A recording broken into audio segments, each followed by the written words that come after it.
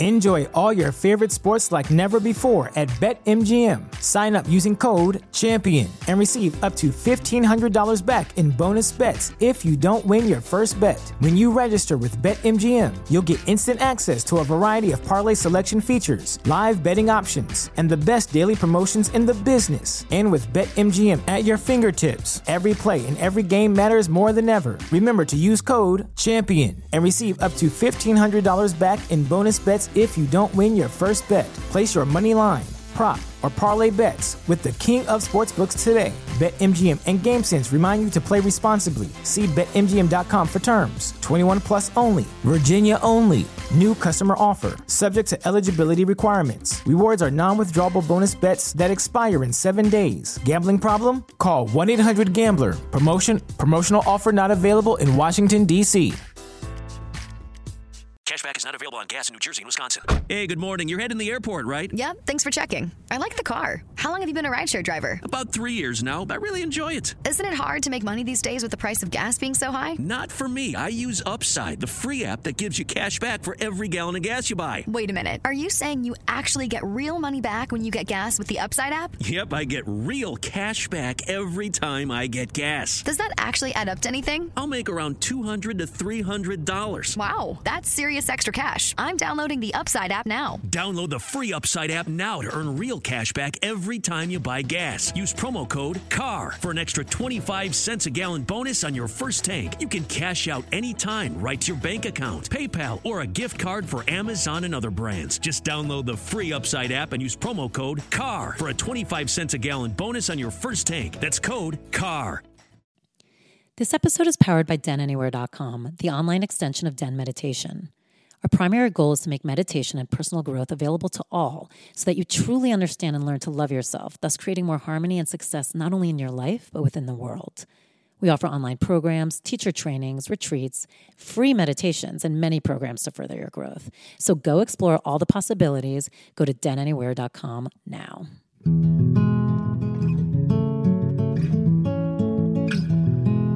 Hey guys, I wanted to let you know about our compassion certification. Heather Preet has been on the podcast a bunch of times. She is incredible, and she's our senior mindfulness teacher, and she's awesome. So anytime you have the chance to take anything with her, I suggest you do. But I want to talk about this certification. So it's a compassion certification on January 4th and 5th that weekend. It's a Saturday and Sunday. It's for 5 hours each day, so 10 hours total for the certification. But then it's 6 weeks of personal practice afterwards, where you'll be doing meditations at home that you get to keep forever. This is an amazing course, and it's honestly anyone who's just interested in compassion practices, anyone who wants to bring it to their work, or anyone who's just like in chronic pain or has disabilities or just wants to kind of transform that inner critic that we all have, that kind of monkey mind or that voice inside that just tells us we're no good. But it really is beautiful. I mean, it's going to benefit anyone. Imagine if you could just walk into your life compassionate for others and for yourself at all times. So I really hope you join us. Go to denmeditation.com. Under certifications, you can sign up. Also, we do have the course version online if you're ever interested at denanywhere.com.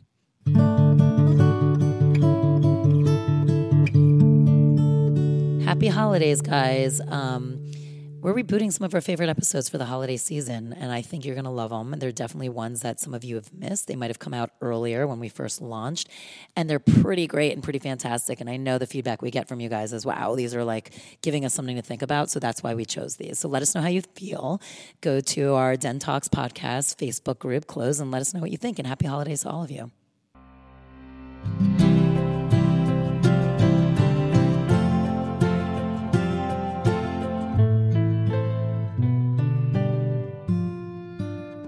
Hey all, this is Tal, and you're listening to Den Talks, a podcast where you can find inspiration through someone else's journey. Today, we get to chat with Angelique Cabral and absorb some of her magic. You may recognize her from her starring role on CBS's comedy Life in Pieces. What you may not know is she is also a Kundalini Yoga certified teacher. This conversation covers everything from dating a Mormon to her always being in touch with her spirituality from a very young age, being jealous and angry as a struggling actress, to digging deep again and getting back into the center of who she actually is. She gives us so many tips on how to follow instinct, manifest, and make things happen for yourself. She really does live a magical world, and she's going to actually teach us how we can do that too. And also, make sure you stay tuned for Angelique's personal practice at the end of the podcast, because she's going to guide us through an intention-setting Kundalini exercise.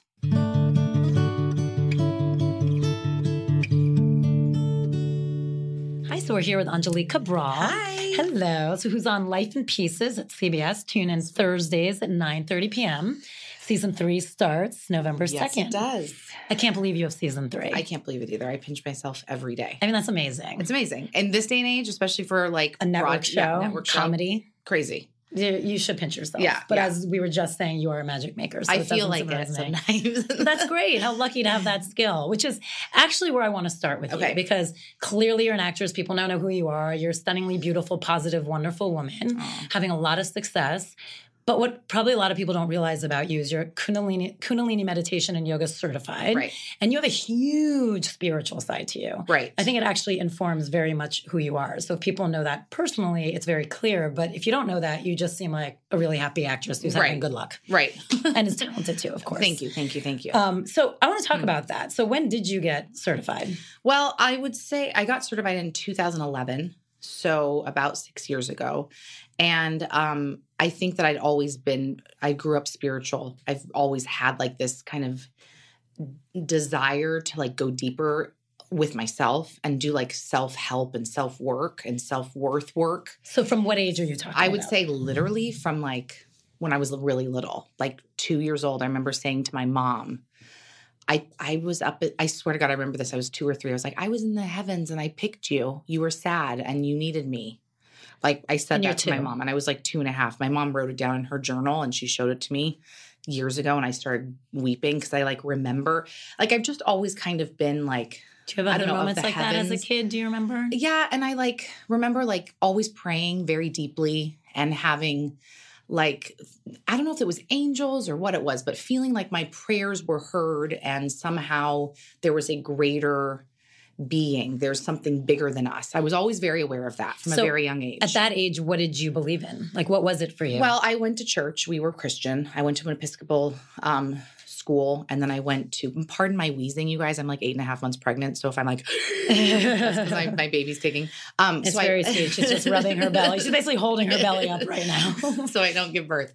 I went to like Catholic school and Episcopal school. So I was always going to church, but I believed at that point just in God. Like I just knew that like I was taught about God and the church. And did you feel God was magical? Did God have sex for you? Like what was God? Well, God was like my mom had a picture of Jesus in our living room. And it was this beautiful black and white, very large picture of his like face with a beard.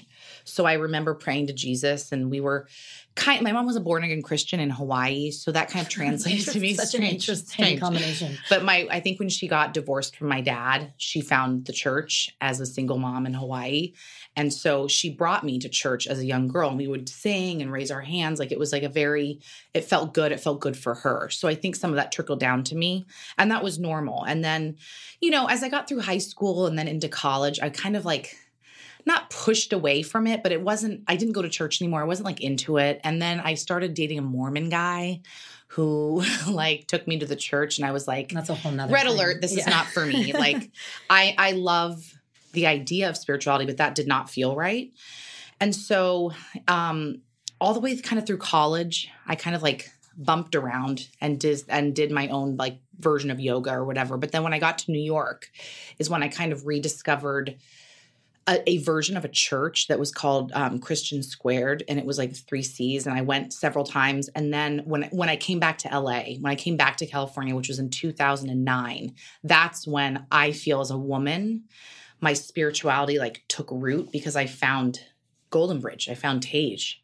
And all of these things I had been doing in New York, which was rough and kind of took me away from this like kind of softness that I had as a child. New York kind of hardened me. In what ways? Jaded. Like what did you feel like you were going I was a there? fighter. I had to, because I was an actress and because I had gotten kind of no work and I was nannying and catering and kind of being beat up by New York in a beautiful way. I now appreciate it. But at the time I felt very angry and I felt very much like I deserved more. And I'd been acting my whole life and I went to college for this. And I was like, fuck this. Like, I deserve it. Where's mine? Yeah. And all my friends were succeeding in my mind, right? I'm 23, but all my friends were like on Broadway.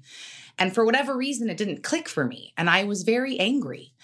And so you were nannying, you were waitressing. I literally like, I taught Montessori preschool. Hand to mouth. Like for whatever reason, I had no money And even though I was like making plenty, it was at the time where all I lived in was lack. So the more I got, the more that went out. And spiritually, I was depleted. I was just kind of empty, searching, angry. And what I would call it now is Shaktipad. That was like a several years, maybe 8 years of kind of darkness that kind of made me... It formed who you are. Yeah. And yeah. So when you think back to the time, are you still close with friends that you were in that time? Like how much of that time still connects with you and resonates with you now? I am close with a lot of those people because those are people I went to college with. And a lot of those people came with me to New York, and we all lived together, and you all had the same dream. We all had the same dream. We Which all is so went hard to musical theater. Fulfills it differently. Yep. And everyone's path is different, which I now know. And many of those people who had early success are now not working. Many of them are. Many people have left the business. But at the time, everything seemed so important and it's finite. New, and you feel like whatever's happening then is going to define the rest of the rest of your life. And it really doesn't. And so for whatever reason, I had my fists up. And I remember I had met Jason, my husband, at a similar time. And he was like, he literally was like, you're so angry. But I love you like, anyway. But I love you. But like, you're not doing what you're supposed to be doing. And we got this offer for his work to move to LA.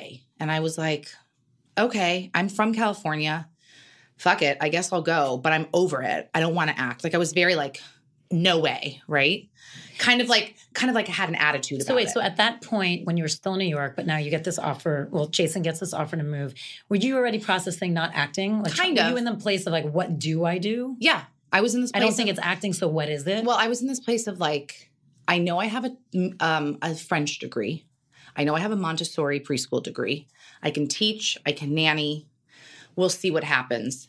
I had worked enough in commercials that I knew I was with Innovative commercially, so I could at least go out with commercials, and I did immediately when I got here.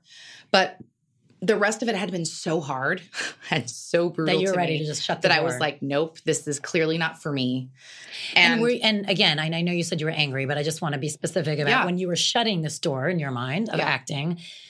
Were you emotionally ready to shut it, or was it kind of just a fuck you shut? No, it was a fuck you shut.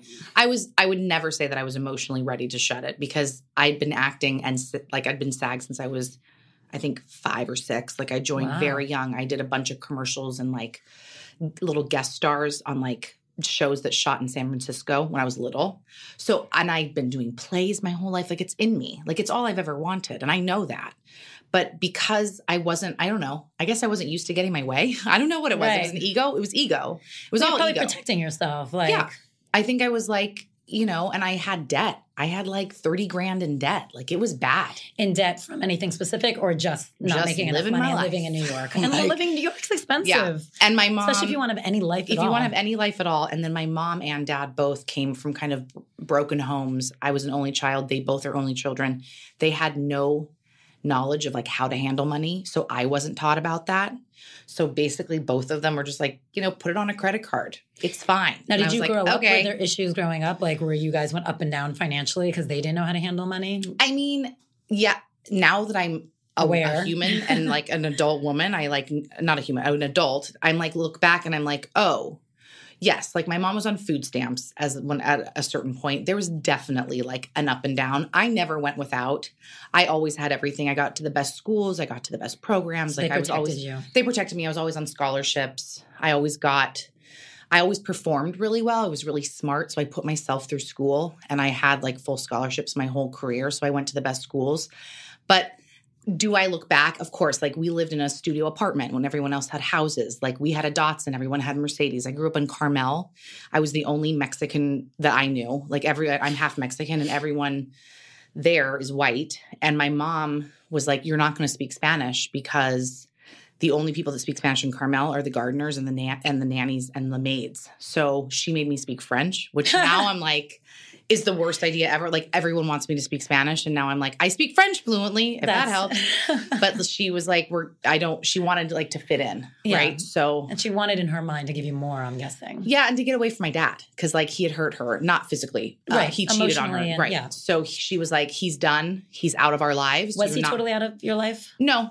No, but for her, that was a closure of like, you're not going to get to know his family. You're not going to get to know his heritage. You're not going to speak it. You're not going to identify with it. Right. So I was just with my mom and her side of the family. Do you regret that at all? Not just the language, but do you feel like 100%. You're missing some of your identity? Oh, for sure. Because I mean, you look like a beautiful Mexican woman. It's not like you don't look that side. No, and when I meet my dad's relatives, you look like I look identical to them. Like they're all so beautiful, and they're half of his family is Native American, Apache, and the other half is Mexican. And I've met both sides now, and they're like, and that totally stunning, seems like you're a mix, and very spiritual and very gregarious and family oriented, which is what I am. And my mom's side of the family is not as much that. Like, you know, there's like a normal white family, and they're kind of like disjointed. So was your mom always spiritual? Like she wrote down what you said when you were a kid. Was she always spiritual, or to her was that like she knew it was fascinating and interesting, but does she connect with you on that level? Yes. I get a lot of that I think more of that actually from my mom than my dad. My mom, it makes me teary because I think that I got a lot. I've got, so this is going to be great. But I get a lot of my sensitivity from my mom. She's very sensitive and very sweet, and in a strange way, almost childlike, because she didn't have a big life like I have here. Like I have a big life. I have a lot going on, and my mom just didn't. Like she just kind of she didn't. So she's just very sweet and very spiritual. And I think I got that from my mom more than my dad. Yeah, for sure. And she was one that raised me. So I think, of course, it seeped. And my grandmother, too, was very spiritual. Weird way, then you got it from both sides, because it sounds like hereditary, you got it from his family. And then from experiential and just day-to-day and nature and nurture. It's like through her. So you were just double whammy. Double whammy. And my grandmother, who helped raise me, because my mom had to find a job, and we lived at their house after the studio apartment. We lived at my grandmother's. She would be like, we'd talk to the birds. We'd talk to the trees. We'd like go barefoot and walk for hours. And like, there was a very deep spirituality with my grandmother, for sure. I lost her when I was 17, but she was so aware of the world and how it works, had such empathy for other people, which is what I think where I get that. Like, I'm so aware of like how others are feeling and like helping others. And my grandmother owned 2 local businesses in Carmel, and she would just give food away. She would let people stay with her. She would take in foster kids, foster animals. Like I grew up with like 11 dogs and cats and like 15 horses. Like we just always were taking in, even though she didn't have. Always meeting a lot of kids too. Like if she was taking in kids too, were they in your purview? When I say kids, not like living with her, but like if someone needed help, she was there. And there was always people around her house and around her restaurant and around our. And she was like store. Mom number 2 to you. Oh, for sure. For sure. And you were very close to your grandfather. Very, very close to my grandpa and my grandmother. And both of them were just giving when they didn't have a lot. They didn't have like a ton of money. It was just like this feeling of we have more than some people, so we're going to give it away. But it's fascinating because when I asked you, did you go through these struggles as a kid? You actually were like, well, now I realize I did. Right. You didn't say, oh yeah, blah, blah, blah. You're like, no. Now I realize because I'm the one who's like running the household and you know what it means. Right. But you had no clue. No. Which is so unbelievable that there was just so much love. It was so much love, and it was so much about like we had so much more than so many people that I always felt taken care of and rich, if anything, compared to those around me. But when I look back on the situation, I was like, oh, not that, I mean, it was more material. Like, oh, I had like not the nicest car, or like we had like but look, the fake honest, heads. Material drives a lot of people. So that actually hinders a lot of people growth because of what they have or don't have and the judging of it. So the fact that you were given such a huge lesson just when you were a kid. Right. I mean, you have a leg up on so many people that it takes them till they're 40 to realize that. Right. And I struggle with this now as a woman bringing a child into this world. I'm in a very different financial place than my mom and parents were.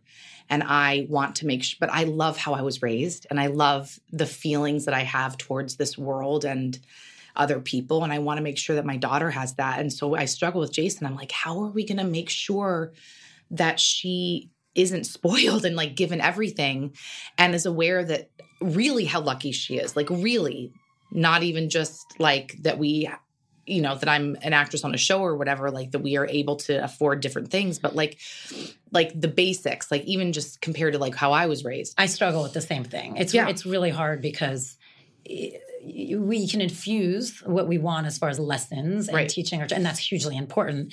But then there's also an environment you're also raised in, and you're like, how do you balance that where you don't want to keep them from that because you want them to fit in? Not that that means buy them everything and do what everyone else has.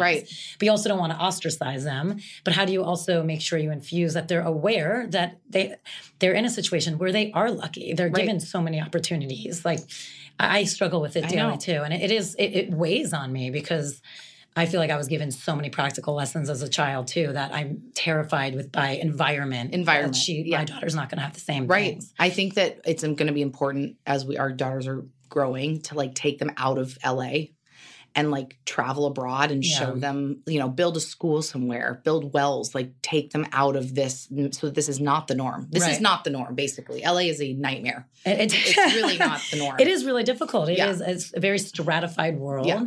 And the high is very high and the low is very low. So it is really... Or even just take them down to like... Just go down the block a mile. People don't realize that. I mean, we're in such a little bubble. Like you drive just through Koreatown on the way down, just a block, and you see a whole different world. Yeah.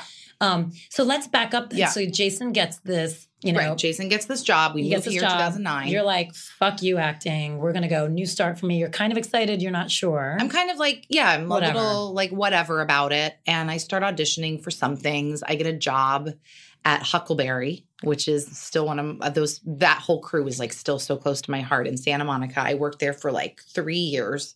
I got up early at like 5 a.m. and I helped bake a little bit in the kitchen. And then I transitioned to be at the front of house where I actually ended up being a manager, and I would schedule people and I would give them breaks. And it's essentially like a cafe where you place an order and then you sit down and we bring you the food. It's not like table service. Mm-hmm.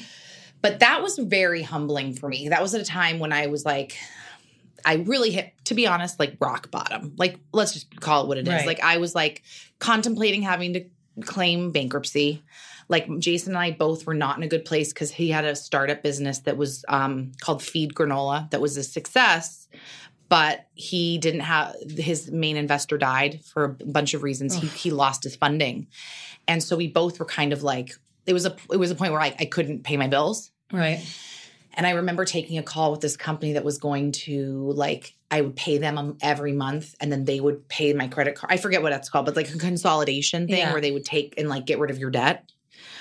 And at that point I was working at Huckleberry and like bringing home my tips and putting them on the refrigerator and like adding up every day, like how much I had and like using that cash to like pay for like food. And I was riding my bike so I didn't have to buy gas. Like it was, this was like 2010. Like this was pretty dark. Yeah. Like there was not many people know about this. I don't speak openly about this, but it was between me and Jason a time where we were like, something has to change. We cannot sustain this. How are you two doing as far as a couple in that time? It was, again, kind of rough. I mean, because it's hard. Those are hard combative. Yeah. But it was combative, but also amazingly bonding. Like we had each other and that's all we knew.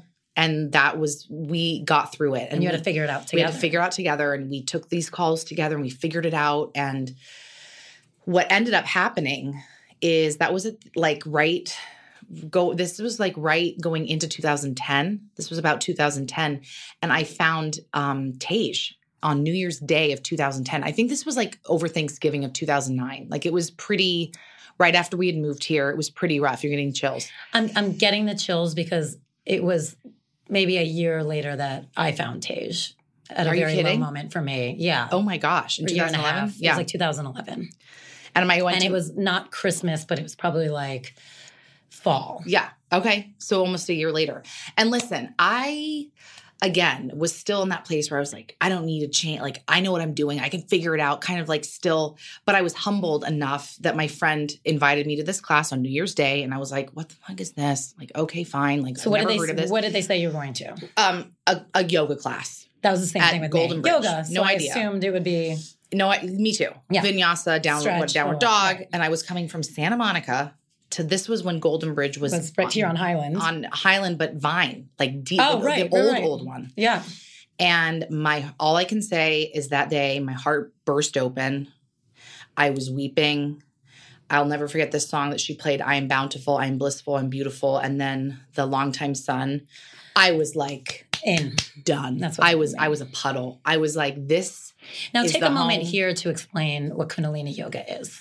Kundalini Yoga And like is, you can even say it through what your first impression was. Like you walked in thinking it was going to be what everyone thinks of yoga. Yeah. And yet what was exactly. It's not like your typical vinyasa flow class that does, it's not like as physical, let's say. It's a practice that actually the Western world has gotten rid of, but it used to be included in vinyasa classes where it's breath work, it's heavy, heavy breathing, it's heavy mantra and heavy mudra, which is hand positioning, with meditation. And basically you're opening up your spine and breathing. Basically the way that Tej described it that day, because I had been new, was like you're breathing out all the shit, all the yucky stuff, and clearing your head and raising your vibration in a very simple terms so that you can go through your day and go through your life and things aren't as hard, because what you did on the mat is super hard. So it's what they call a householder's practice. So Yogi Bhajan, who brought the practice in the late 60s to America from India, says you don't need hours and hours and hours and hours of meditation. You don't need to go through thousands of hours of teacher training to be a teacher. Literally, Kundalini Yoga will change your vibration with 3 minutes of ego eradicator or fist of anger or whatever you can do in 3 minutes. Your vibration changes. And that's what a householder has. You have 3 minutes. You don't have 35 or 50, right? So it's a practice that works quickly. And if you commit and you keep up, you will be kept up. That's like their overall mantra. And that is what I have experienced over the last 7 years. It's now 2017. Yeah. So about 7 years. So you came in, Tej happened to be your teacher. Which is such a blessing. Me too. Because I don't know. By the way, it's funny. Only in hindsight, you have no clue. You're like, oh, I'll go to this class and it's just a teacher. And then you find out later, this is someone who's revered and one of... If you rate them the master of her craft, right. And people seek her out. So it is an amazing pull and draw. It was such a draw. And I went almost every day from Santa Monica to this place in Hollywood. And I went for like 6 to 8 months every day. And then I signed up for teacher training. And I started to see a shift in my life. That's the best way of explaining is I just started to feel clarity.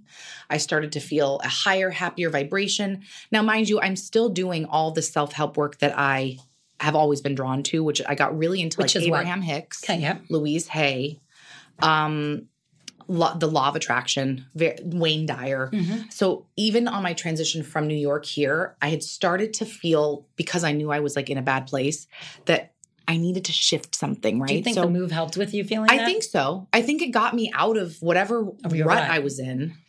And all of these like positive thinking things mixed with Kundalini, like I think it was like the magic potion. And I would apply how I felt in Kundi and all of the like positive thinking, law of attraction, Abraham Hicks stuff that I was doing within my class. And then I saw a change. I felt better. People were nicer to me. I started like just kind of attracting what I was putting out there. So like you change your vibration, meaning you raise, and we can do it every day. You can do it whenever you feel yucky in your car, walking around, heavy breath work, just get it out. And then you feel better. So better things come to you. And all of a sudden I was like I tested for a pilot. I didn't even know what that was. And I'm not saying this is like a magic potion that everyone who wants to be an actress needs to go do this. Do the work also. But it's such hard work. That's the thing. And like these classes are an hour and a half and I went every day. And then when I did teacher training, it was 6 months of teacher training that we did at the old Golden Bridge. I graduated with Gurumukh and Guru Shabad and Hari Jiwan and Tej. And it was oh my God, it was the most torturous time of my life. Like it was so hard and it was a lot of money. And I remember not having the money, but it came. Somehow it came and I put some on a credit card and I saved up my tips from Huckleberry and I paid a bunch in cash.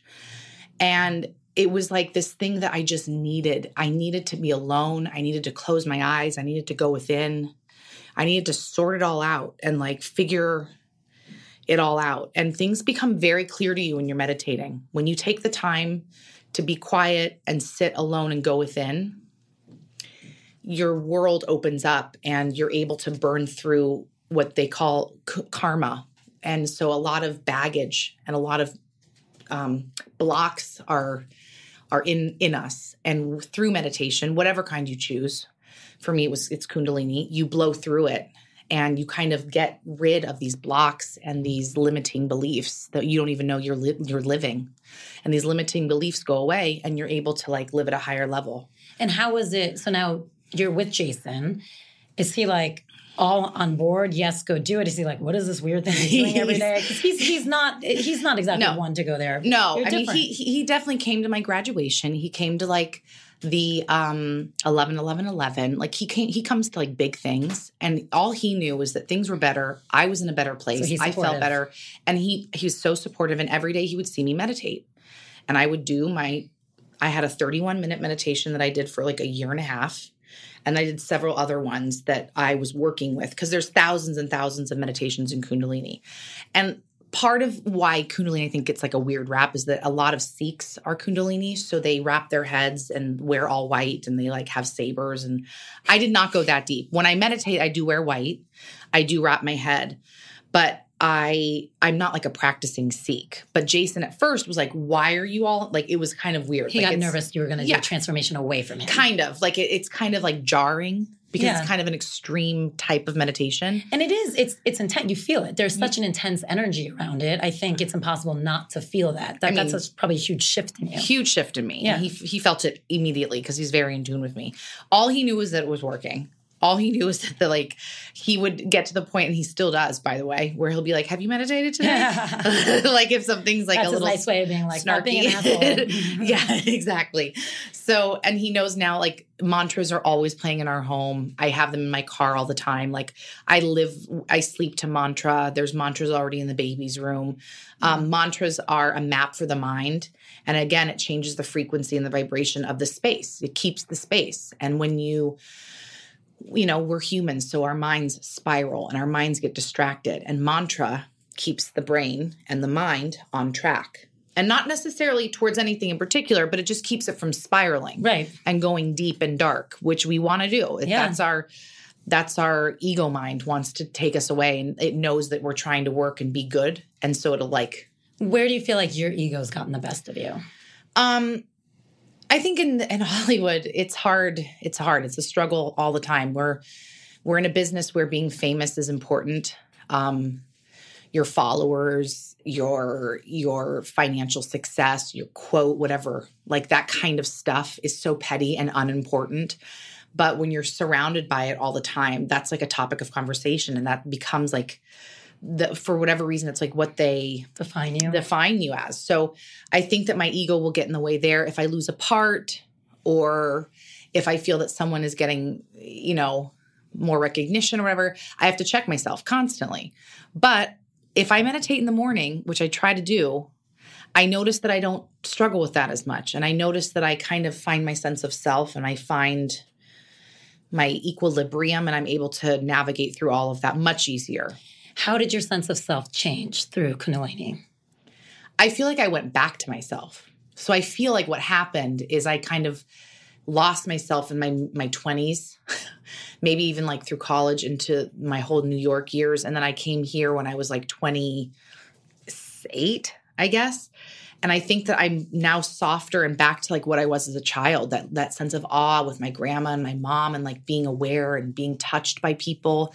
I think I'm a softer version of who I was. I think I've been through a shit ton of stuff. Like I've learned a lot about this business, about myself, what I can withstand, how I handle people, and being. So talk about that a lot. Like, what do you feel like when you say shit ton of stuff? What are some of the things that come to you that your stomach just goes, ugh, when you even think about it? I've just had run-ins with friends or colleagues that come at me and are like super aggressive and angry and mean and coming from a different place than where I am. And my normal reaction, or what most people want to do, is fight back, an eye for an eye, get at them, tear them down too.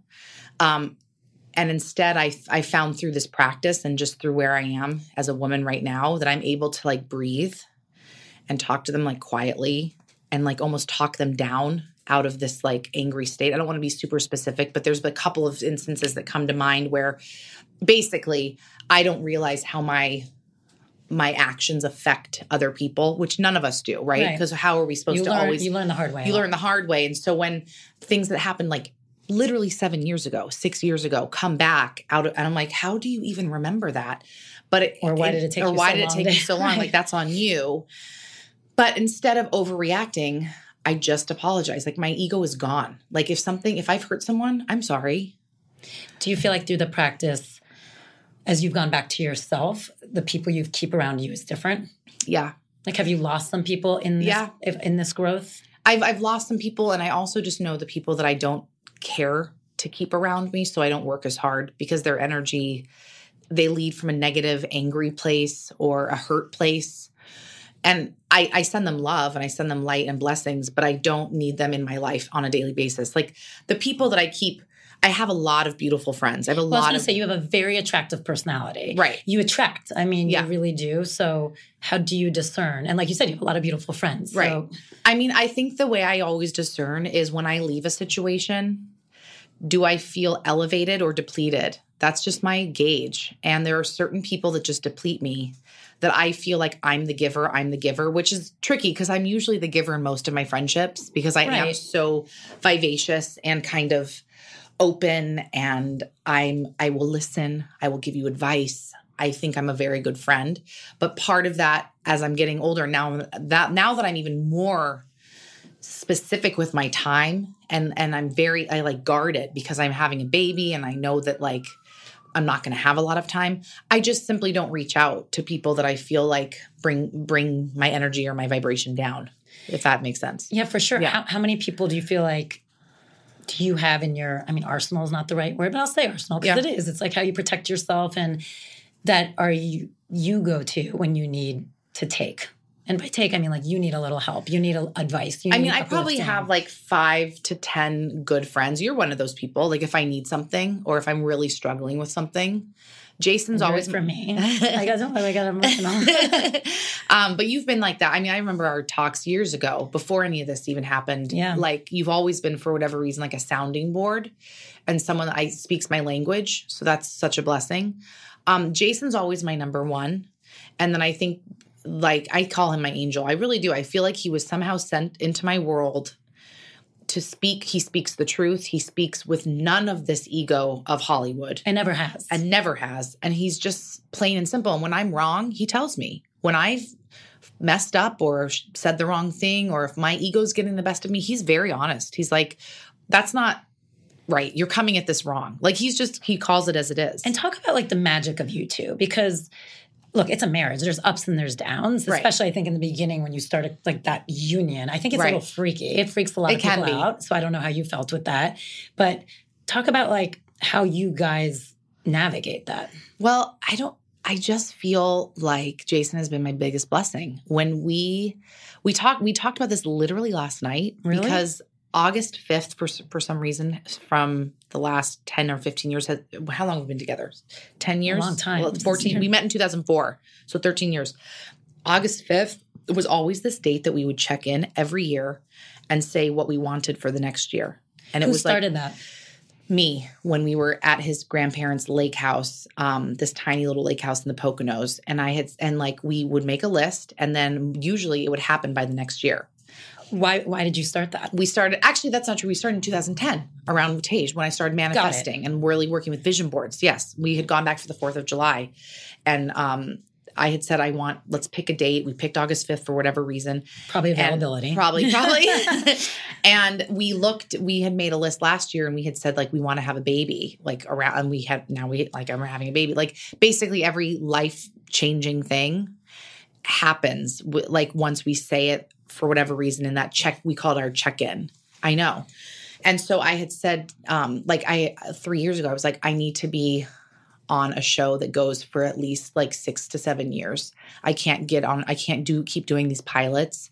And I want to be on a CBS show that is like a family show because I want to have an easy schedule. I want it to be a comedy.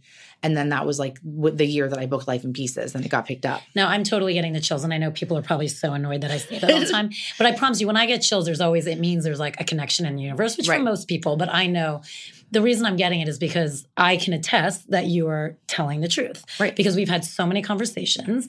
And I actually wrote it as one of my things I wanted to talk about. Intention, I wrote. And I've called you a magic maker. Every time you sit down and you're like, well, this is how I want it to happen. It does. Yeah. But not, and again, we should talk about it because I think it's important for people to know, yes, you're a magic maker, but it's not that you're just like, tomorrow I want blank. You're working for it. You're putting stuff behind that energy of putting that intention out there. Because I do think manifestation and intention can be very confusing for people. I find that people can be like, well, I said I wanted it, or I put that Post-it on my mirror. Why isn't it happening? And I think they're missing a whole nother equation or part of it that has to actually help push it out to the universe so it does come back to you. Right. So please talk about it because I've never met more of a magic maker than you. Right. And I was there when you said exactly what type of show you want to be on. I was there when you told me you want to be pregnant exactly when. Right. I mean, you were at my house, remember? I'm like, what does it matter if you do it now or later? Go home, like later. You're staying. I literally left your party. Right, because I was like, and you were going to leave earlier. I'm like, you can stay a little longer because it's not going to change it at all. And sure enough, it didn't. And I remember Jason going, she's right. If it's going to be, it's going to be. And you already put it out there. It was happening. So you please talk a little bit more about that because I do think from your experience, it doesn't have to be just from your experience because I think there is something really to that. I get it. People ask me about this a lot. And I think that the difference, manifestation and what was the other word? Intention are very confusing, tricky words. The way I have come about it is I take all of my life experience, which I have every day, and all of the things that happened to me, and then I kind of compartmentalize it. And I'm like, okay, this part I loved. I love all of it. First of all, I love and have gratitude for everything. The bad stuff, the good stuff, okay? And you have to be humbled and you have to appreciate everything that happens to you and know my greatest piece of advice is that it all is okay and it's all for a reason.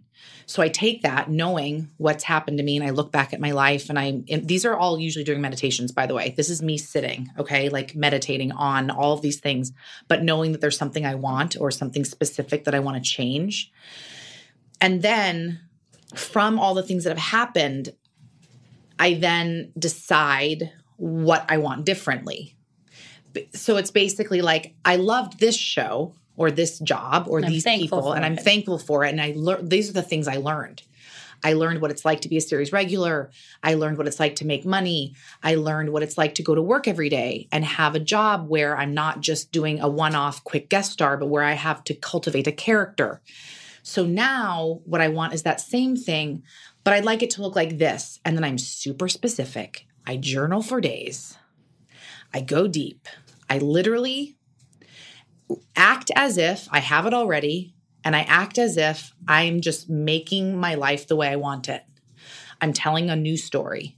I tell the story that I want to tell, like I want to tell to everyone. I'm on the show. This is the people that I work with. I go to work at this time. Like my trailer looks like this.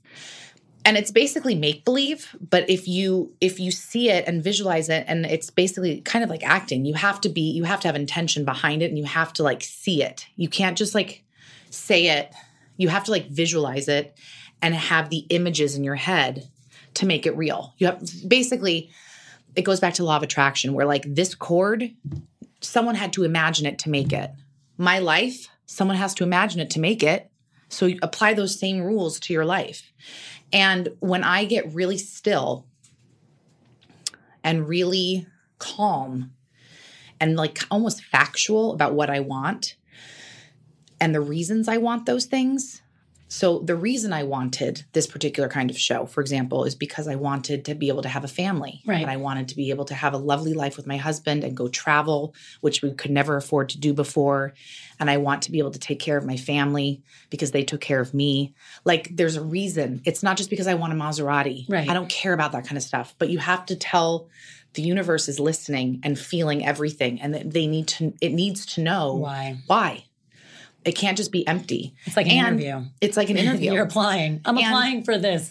I think that where I went wrong for like 15 years is that like I would put in kind of the work where I'd be like, I'm going to class. I'm doing this. So I deserve it. Where's mine? That is actually a polarizing vibration to put out to the universe. And Explain it does not why. respond. Because that's basically like a low vibration thought. It's a low vibration of gimme, fuck you. It feels angry. You can even hear in my voice. Like it feels, it's the opposite of gratitude and abundance. It's I want. If you get it, I don't. No, there's plenty for everyone. Everyone has a job. Everyone can do it. If I get a job, that's great. That means you're even closer to getting a job. If you get a job, that's even better because now this next job could be mine. But when you're like, oh, that person got a job. Oh, that person, I could have gotten that. It's so hard to be around people that aren't happy for you too. Right. It's so hard.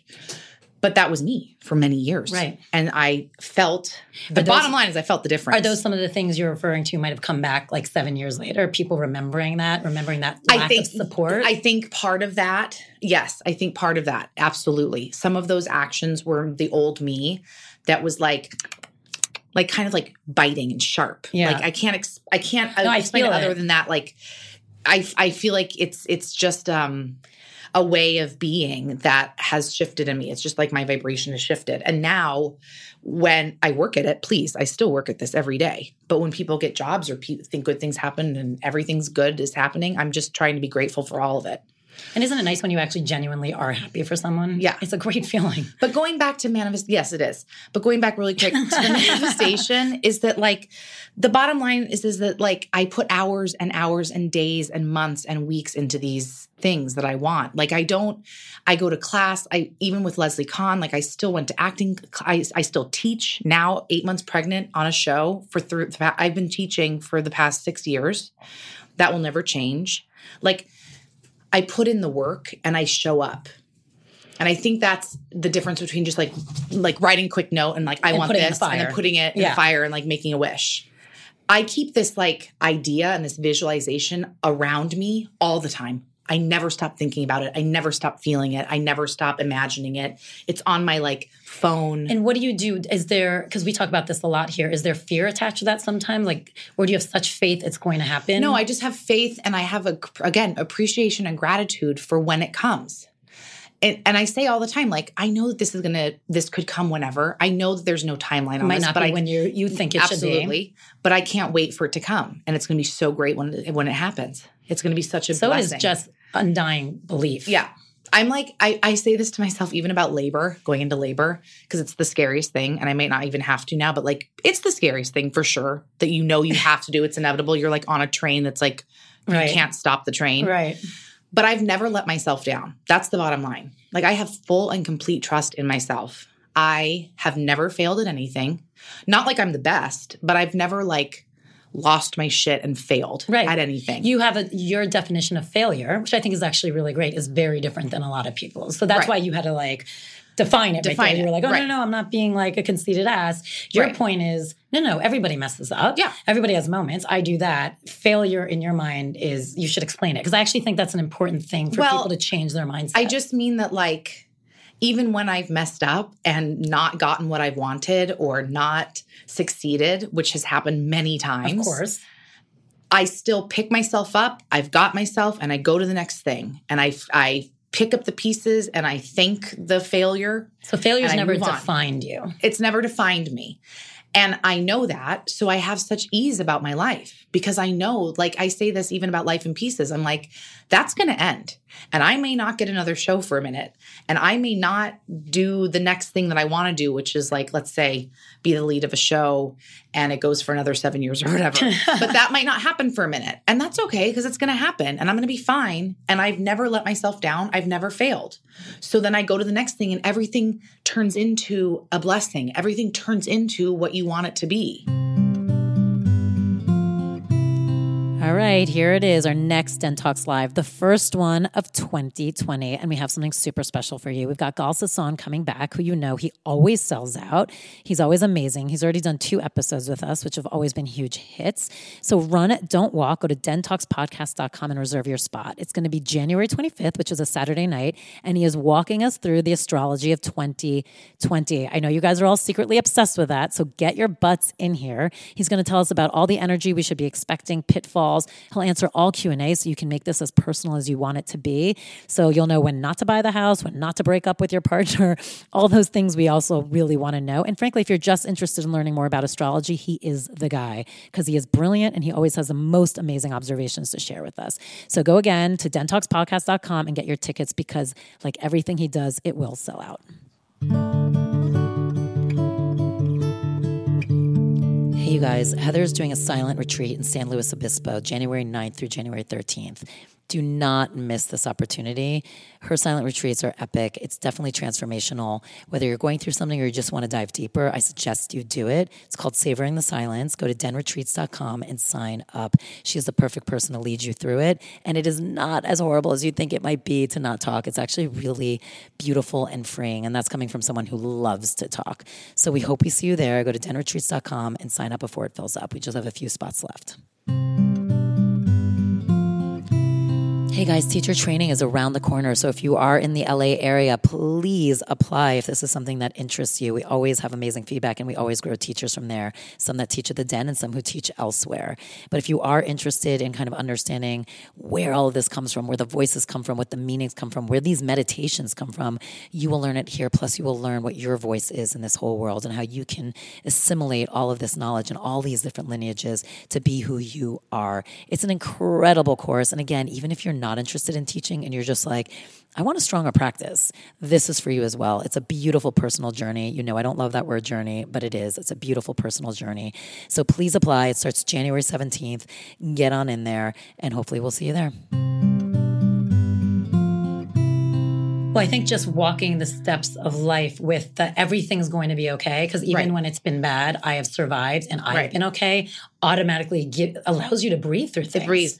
My favorite saying is everything is going to be okay in the end. If it's not okay, it's not the end. Right. And that's beautiful. I'm obsessed with that saying. Yes, me too. I say it to myself probably 100 times a day. Because if it's not okay, you're in it. You're in the middle of learning. Yeah.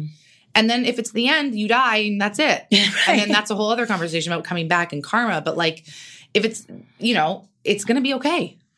It's going to be okay. And even the things that feel the worst and the failures and the things that we don't get or the fights or the big things that we are so close to and just come in right under it, there is a reason. And for me, the best example that I can think of is when I didn't get the first show I booked. I mean, as far as my career, I booked this show called Devious Maids, and it got picked up not on ABC, but on Lifetime.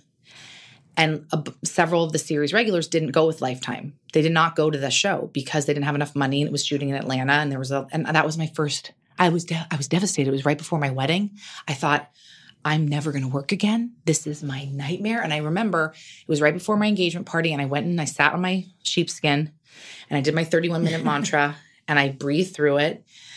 And all that kept coming to me is there's a reason. Just keep going, keep up and you'll be kept up. Keep up and you'll be kept up, which is Yogi Bhajan's words.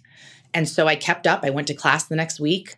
I kept auditioning and then I booked enlisted like within 2 weeks. And I'm not saying that that's like the best thing that happened. But you were taken care of. But I was taken care of. And again, let's talk about the most important part. Exactly. And then we met. But like, again, in the moment, it always feels so severe. It always feels so awful. And it's just a day. It's just a day in your life. It's just a moment in your life. And you keep going and you keep up and you'll be kept up and you'll be fine. And if you don't keep going, there's no way anything can happen for you. What are you going to do? Sit there and wallow? And how does it find you? It can't find you. No, you have to stay present and stay above it to be like, I'm here. I'm still here. Still kicking. And I was old, by the way. All this happened, like I'm not a spring chicken, this all happened in my 30s. You seem like such a spring chicken. I know. Which I love. That's because I meditate. There it is. How do you, there's just so much. Talk to me about like one of the most profound meditations you've ever had. I know for a fact that the most profound meditation I've ever done is a 31-minute mantra that Tej gave me that I've worked with on and off for 6 years. It's the Women's Intuitive Knowing. And it's a 31-minute meditation that goes, you're looking at your third eye and it's very hard because it's very annoying. Kundalini is not easy. No, it's not easy, but it calms your mind in a way that like you get lost in it and you go so deep and it's the most relaxed you'll ever be. It feels so good. It is interesting. It's like you come out of a Kundalini class. And for those of you who have done like a gong meditation or a sound meditation, and sometimes you literally feel the vibrations, you can get that from Kundalini without even having a gong. Right. You're like, oh my God, there's all this breath. vibration literally going through me. And I remember in 2013, I took a class at Rama. It's over in Venice, but it was brand new then. And this teacher, Guru Joss, who does White Sun and the beautiful Kundalini music, she taught this class and we were doing this really intense, like up and down for like 10 minutes, clearing your aura. And I fell over and I had basically what they call Kundalini rising. And that was my first Kundalini rising. And I couldn't, it was the most beautiful, I keep wishing I would have another one. Well, talk about it. What happened? Like from your point of view, do you know that you fell over? I do know what happened. Yeah, I knew I fell over because Guru Joss came over to me at the end and she was like, you had a Kundalini rising. How do you feel? And she's like, you need to stay grounded, eat a lot of food, eat like salt, like potatoes and like root vegetables. Your spine opened up. Basically, a Kundalini rising, Kundalini is like you've done so much work on your spine and your breath that the energy in your spine shoots through your 10th gate and you kind of like 10th gate being kind of the top of your head, which is why we wrap our heads, especially when you do really intense breath work. And it's not like nothing happens. You just like literally like lose your balance. And I felt like this pressure and I saw a foot in front of me, which Guru Joss said was Yogi Bhajan's foot. But that was the day that Enlisted got picked up to series. Isn't that weird? That is weird. So I went and I got food and then we got this call that Enlisted got picked up for 13 episodes. That was my first television show that got picked up to series. No, and that really changed changed my trajectory. Yeah. And what she said, and which is very clear now, Tasia said this too, because I had another one minor, not nearly as deep, but in one of Tasia's class. But she says that a lot of times Kundalini risings come at a time, if you are practicing deep practitioner and you do a lot of work, it comes at a time when life changes are happening, when you're kind of like getting shocked to like get ready for the next thing. And I was like, well, yeah, because that was definitely the biggest thing at that time that had ever happened to me. And I just remember feeling like almost out of body. Like not of this world. Like I could almost see myself from above, which is, I'm not a hippy dippy weirdo. No, I swear to God, that was like the weirdest thing that's ever happened to me. And it felt so good that I wish it would happen again, but it hasn't yet. So we'll see. So, and so you saw, right. I mean, it does sound amazing. It sounds crazy. I know. No, I mean, I believe in that stuff. So It doesn't sound crazy to me, but I think regardless. And not to say, you guys, if you're out there and you're listening and you've never done Kundalini, like don't be freaked that you're going to get a Kundalini rising. I had been practicing at that point very solidly for 3.5 years. And it was like just this one class, this one particular moment. And I had been doing a lot of deep meditation and tantric work on myself. So I think it was just like I was poised for this change. Do you have any friends that have a hard time with kind of your positivity? Yeah. I'll have run-ins with people that like don't buy it. They're like, because you're being inauthentic or fake. Yeah. But I can tell the difference. I always say I don't do well with fake nice people. It actually makes me so for sure uncomfortable. Me too. But you're not fake nice. No. You are just, you exude this like, it's crazy how much positivity comes out of you. But what's interesting is these two particular friends have resurfaced in my life recently and have like apologized.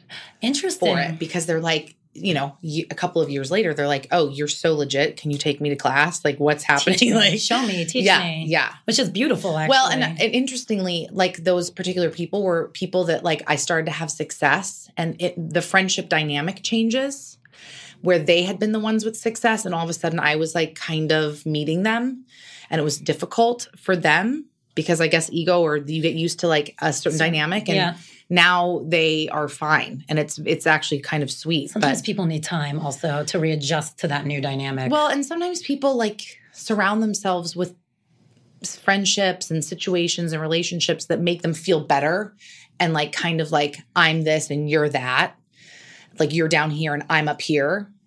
And that's not like a good way of living, because ideally what you really want is people at your same level or higher so that you can aspire to be great. And by level, what I think is interesting to be clear, you're not referring to status. No. You're not referring to job or money. You're talking emotional. Emotional. I think that people can, whether or not you believe in any of this, our vibrations are there, and you sense it. You can tell when someone feels good or not, or yucky, or makes you feel good. And a lot of people, especially in this industry and here in LA, I think from my observation, keep lower vibrating people around them so that they feel better. And they can't handle it when someone starts to feel better. And it's such a shame, especially in the world of entertainment, which is so up and down and tumultuous. You want the people around you at the same level, because that's constant. It doesn't matter what job you have. Yeah. It doesn't matter what you're going through. It doesn't matter what losses you've had or gains you've had. That's a constant. So you know that relationship is just steadfast and strong. And that's so beautiful. Right. And also you can speak to this, but like in this industry, I don't care how, and this is not vibrationally, but like successful, right? Or how many gains you've had. There will be a time when we're all, you're going to be right down there looking for a job like everyone else. I think it's blown my mind more than anything that people never keep that perspective, because they get very caught up in being up when they're up. And like anything in life, there's up and there's downs, and you cannot escape it. And especially in this business, like everybody gets an up and everybody gets a down. And it's like to not remember who you are in that, so that when you have your down, you can ride it. Well, and I think that's why I am the way I am.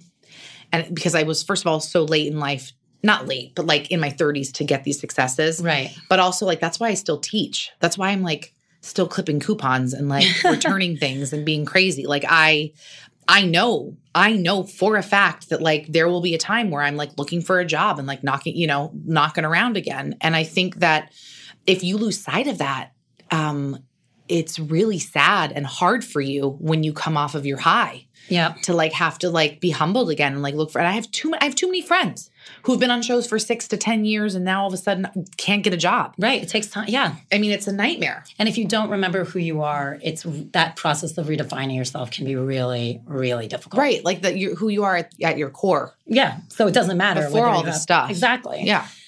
So what would you say is the most surprising thing about yourself? That's interesting. Well, I would say to a lot of people, like if you don't know me, now you all probably know me. That this would be the most surprising thing. Yeah, I think that like my sensitivity and my like the hard work that I put into myself, like on a daily basis, I think that people would be surprised at that, because on social media or in my stories or in my life, like it seems like I'm just kind of like easy breezy going about it, but I'm very like calculated and I'm very specific, and I work very hard to maintain what I have, but also to check in and make sure that like I'm still okay, and going through all of this, that like nothing's really changed. And I think that could be surprising, because that's not what you expect from most people in television, maybe. I don't know. And so in this world of kind of knowing who you are, coming from less money and still clipping coupons. Right. What's your indulgence? And it doesn't even have to be material, but what is your indulgence? Like, what can you not say no to, even though you're like, come on. Well, I do Tracy Anderson, full disclosure, and that's like a lot of money every month. And but this is an example of something that I had on my manifestation board. And I said, if I'm going to make money and look like a star of a TV show, I need to do what I need to do to look like that. So I joined Tracy Anderson before I booked Life in Pieces 3 years ago. And I was like, I'm going to commit to this because it's going to make me feel good. I'm going to look beautiful. And that's the level at which I need to commit to my body and myself to be as star, quote unquote, of a show. And I feel like that was like actually strangely it made me feel amazing to be going to Trace, knowing that I'm spending that much money. So that's an indulgence. The other indulgence is like, I'll go to Target and I'll buy like 5 boxes of LaCroix, not just one. Like I'll get like all of the flavors, or I'll go get like, this is so weird, but when I nannied, I used to think mango was like this huge expensive indulgence. It's not like that much money, but like they're like it's still in your chopped head. up mango. So I remember when I was like, I'm going to buy mango. I'm going to buy chopped up mango and like not even chop it myself. And that was like such an indulgence. Not only am I buying it, someone else is cutting it for me. Like little things like that where I don't worry about that kind of stuff. And then I'll get facials like that too. But like I don't indulge in like shopping or anything dumb like a bag. Like maybe once, but I'm not. That's why I always look like a you're like, schlub. I know, me too. We're very similar. Like I always look homeless. Basically. That's what I've always said. I look like a lesbian homeless person. Usually is my style. That's how I would describe me. So just to conclude, because you're so amazing, but like, I mean, you're so calm, which is why I wanted to talk about your pregnancy a little bit, but I feel like, but you tell me, it doesn't feel like there's a lot of angst around that. I mean, is there any, besides being nervous about labor, which you talked about, are you nervous about anything? I mean, are you in a nervous about being a nutshell, mom? You know what's funny is yesterday, as I was like folding her clothes, because I just did a bunch of laundry, was the first time that I kind of went like, I took a deep breath and I was like, this is a person that's going to come home and not just be like this cute thing that I like can take a class about and then like give it back. But I had for some reason yesterday a realization that like my life is forever changed. Yeah. The permanence. Yeah. That is a little crazy to me. And it is. Okay. Like and again, part of the angst around this is that I have had a very leisurely life of being able to like work on myself, get what I want, figure out my meditation, my schedule. Like I'm very scheduled. So I know that that's about to hit the fan. And I'm aware that like pretty soon me and my life and all the things that I want will not be the priority. This child inside of me is now my priority. And that's shifting. And I think that that's actually great. I think that for me and where I am in my life, my career, it like makes me breathe easy because in a way I've been so focused and like almost white knuckling my career for the past, since I've been here, 6 years or whatever, that I feel like now I can step back and enjoy what I've created and maybe focus on something else and see how that goes. Like, let's see what happens now. Like, let's see if maybe I can still maintain all of what I have and go further and still accomplish, but like have it come from a very different place.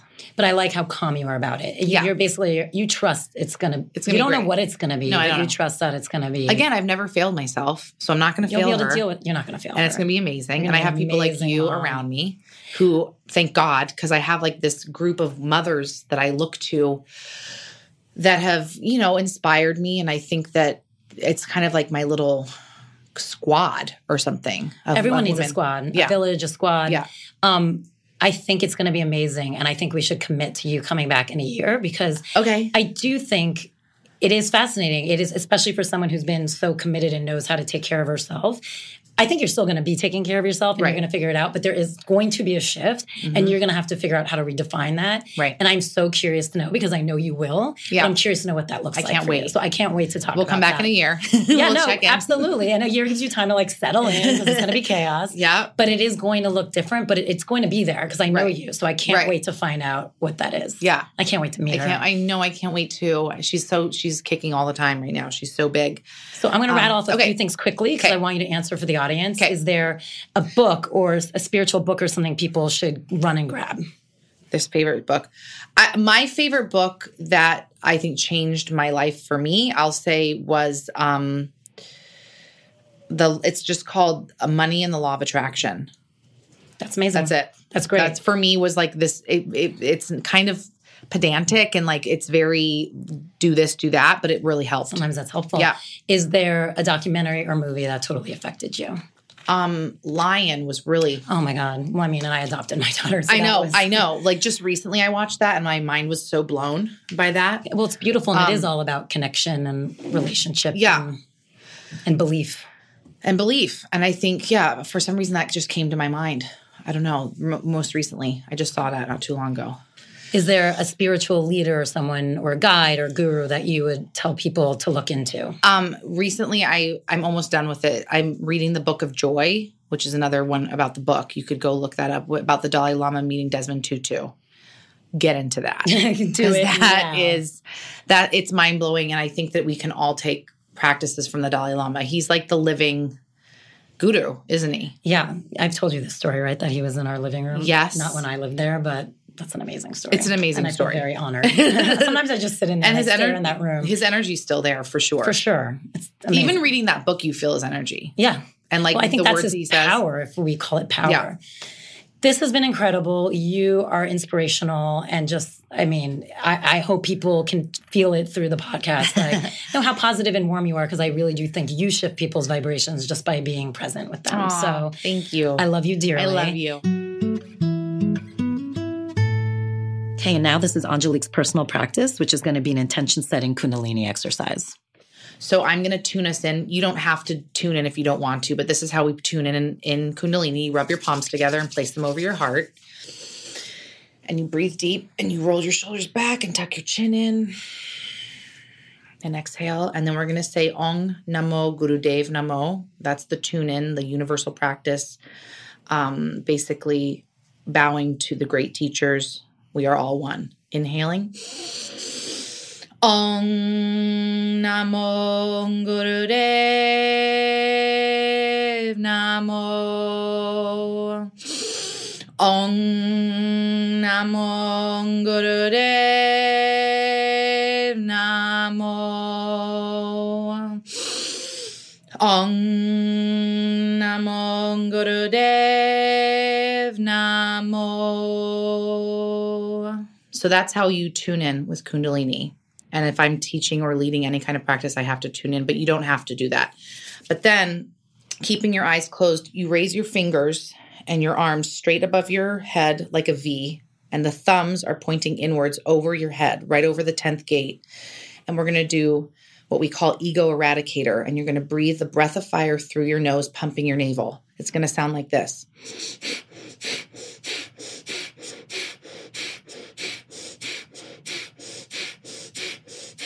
Very constant, keeping that pace, keeping your arms straight, right above your head, your chin tucked in.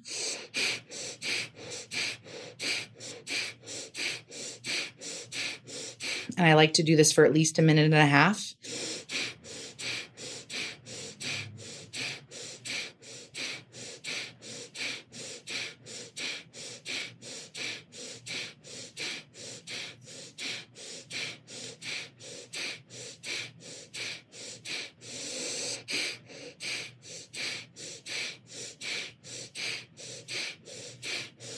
And the mantra Satnam, Satnam, Satnam, Satnam, Satnam, Satnam is running through your head, keeping your mind on track as you're breathing. Satnam, Satnam.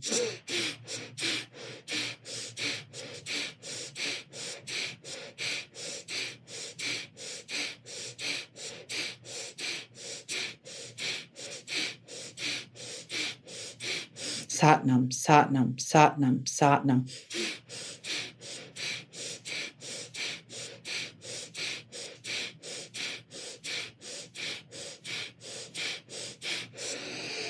Inhale, hold the breath, and bring your thumb tips to touch over your crown chakra.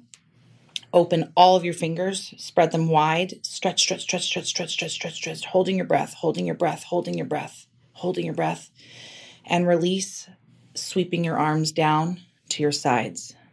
And place your hands in your lap and just breathe, just meditate. Long, deep breaths. Feel the vibration. Hearing Satnam, Satnam, Satnam.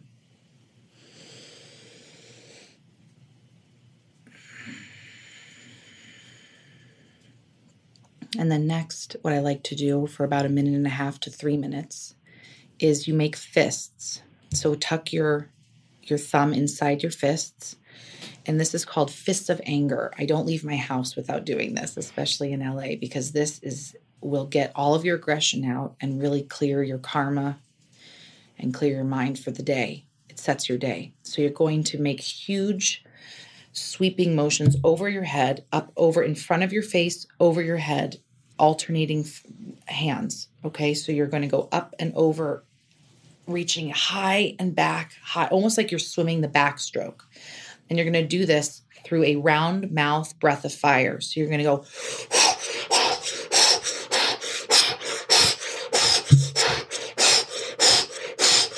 really powerful breath through your round mouth O, like literally like an O face.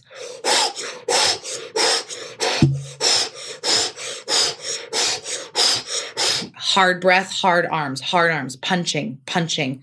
And as you're doing this, you're thinking of all the things you want to clear out of your mind, out of your karma, out of your way, any limiting beliefs, any roadblocks, anything that's standing in your way of what you want. Clear them.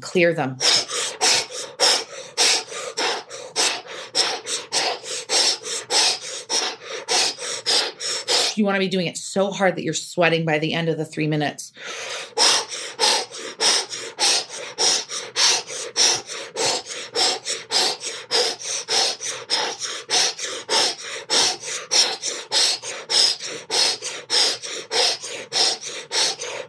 And then reach up. At the end of the 3 minutes, you'll reach up. Again, hold your breath. Pull your root lock, which is basically like pull your butt cheeks. Reach up. And again, sweep your arms to the side. Exhaling. Sit with your hands in your lap and meditate. Your heart rate should be pumping. You should be a little sweaty.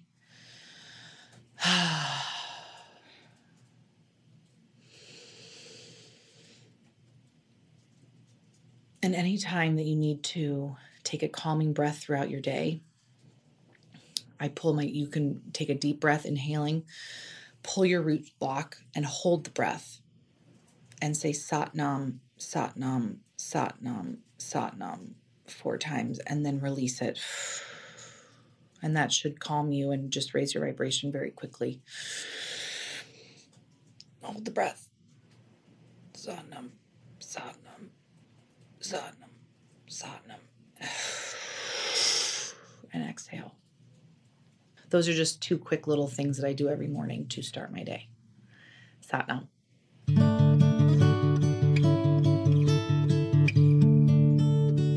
Den Talks podcast would not exist without these incredible people: Nicole Rappi, Reem Edon, Hayden Fungheiser, Kim Bielik, and music by Alex Feder. Thanks for joining us. If you haven't subscribed, please do. And also, wherever you listen, please go and leave us a review. It's so greatly appreciated. It really does help us out. If you want to keep talking about all this stuff, please join our community on our secret Facebook page. Go to Facebook, search Den Talks Podcast, and join us there. Enjoy all your favorite sports like never before at BetMGM. Sign up using code CHAMPION and receive up to $1,500 back in bonus bets if you don't win your first bet. When you register with BetMGM, you'll get instant access to a variety of parlay selection features, live betting options, and the best daily promotions in the business. And with BetMGM at your fingertips, every play and every game matters more than ever. Remember to use code CHAMPION and receive up to $1,500 back in bonus bets if you don't win your first bet. Place your money line, prop, or parlay bets with the king of sportsbooks today. BetMGM and GameSense remind you to play responsibly. See BetMGM.com for terms. 21 plus only. Virginia only. New customer offer. Subject to eligibility requirements. Rewards are non-withdrawable bonus bets that expire in 7 days. Gambling problem? Call 1-800-GAMBLER. Promotional offer not available in Washington, D.C. Cashback is not available on gas in New Jersey and Wisconsin. Hey, good morning. You're heading to the airport, right? Yep, thanks for checking. I like the car. How long have you been a rideshare driver? About 3 years now. I really enjoy it. Isn't it hard to make money these days with the price of gas being so high? Not for me. I use Upside, the free app that gives you cash back for every gallon of gas you buy. Wait a minute. Are you saying you actually get real money back when you get gas with the Upside app? Yep, I get real cash back every time I get gas. Does that actually add up to anything? I'll make around $200 to $300. Wow, that's serious extra extra cash. I'm downloading the Upside app now. Download the free Upside app now to earn real cash back every time you buy gas. Use promo code CAR for an extra 25 cents a gallon bonus on your first tank. You can cash out anytime right to your bank account, PayPal, or a gift card for Amazon and other brands. Just download the free Upside app and use promo code CAR for a 25 cents a gallon bonus on your first tank. That's code CAR.